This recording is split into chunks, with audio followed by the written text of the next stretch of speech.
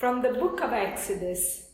Then Moses stretched out his hand over the sea, and the Lord swept the sea with a strong east wind throughout the night, and so turned it into dry land. When the water was thus divided, the Israelites marched into the midst of the sea on dry land, with the water like a wall to their right and to their left. The Egyptians followed in pursuit. All Pharaoh's horses and chariots and charioteers went after them right into the midst of the sea. Then the Lord told Moses, "Stretch out your hand over the sea, that the water may flow back upon the Egyptians, upon their chariots and their charioteers." So Moses stretched out his hand over the sea, and at dawn the sea flowed back to its normal depths. But the Israelites had marched on dry land through the midst of the sea, with the water like a wall to their right and to their left. Thus the Lord saved Israel on that day from the power of the Egyptians. When Israel saw the Egyptians lay dead on the seashore and beheld the great power to the Lord that the Lord had shown against the Egyptians, they feared the Lord and believed in him and in his servant Moses. When I hear this beautiful passage from the book of Exodus, it comes to my mind an Italian song that says, "God will make a way when it seems there is no way.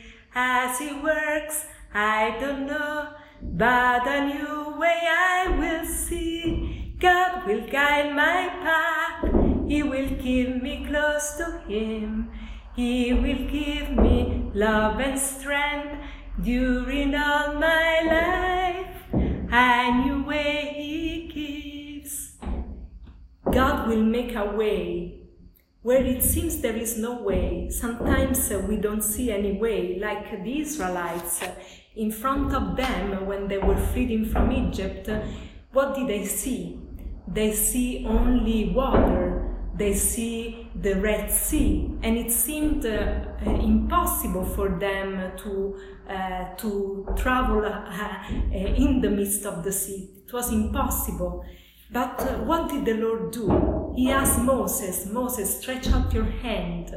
And so the water were divided, and they became like walls on the right and on the left of the Israelites. And what does it mean this for us? Many times in our lives we do experience moments in which we are overwhelmed by the situations we are going through, and by our limits. We are full of fears of abandonment, fears to be rejected, fear to be not useful people and not appreciated. We experience that we are insecure in front of in the midst of difficult situations, incapable of doing something. And so we experience our limits, and that is not fun.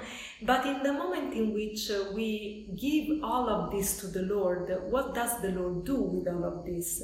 He is really helping us in being able to use all of these limits for our good and the good of others. And so, if we think about some personal experience, and actually invite you to do so today in your time of reflection, to really think about one situation or two in which you experience your limitations, but exactly because of your limitation, the Lord used you for your good and the good of others. I think, for example, of a dancer, an Italian dancer, Simona Azzori. She was born without arms, But she's very grateful because she said, if I had my arms, I would do probably just an average dancer. But because I don't have arms and still I dance and I dance well, I can say that I'm a special dancer. So sometimes our limitations are the one that make us very good at what we are doing for the good of others too. And think about the way itself. A street, a way, a path would not be if it wasn't for the limits on the right and on the left. And so the same for us. Our limitations are the ones that make us who we are, and also they are helping us to know where to go. And so today we want to ask the Lord to accept our limitations and to make the best of them for the good of others. So we want to see which limitation we have, and also see in them the opportunity the Lord is giving us to become better people because of them, not apart from them. And we want to ask the Lord, when there are obstacles in our lives, when we don't see the way, to trust that God will draw a way, will make a way for us, because He's the faithful one. And so we can repeat also, if you want, this refrain: God will make a way where it seems there is no way. As He works, I don't know, but a new way I will see. Have a great day.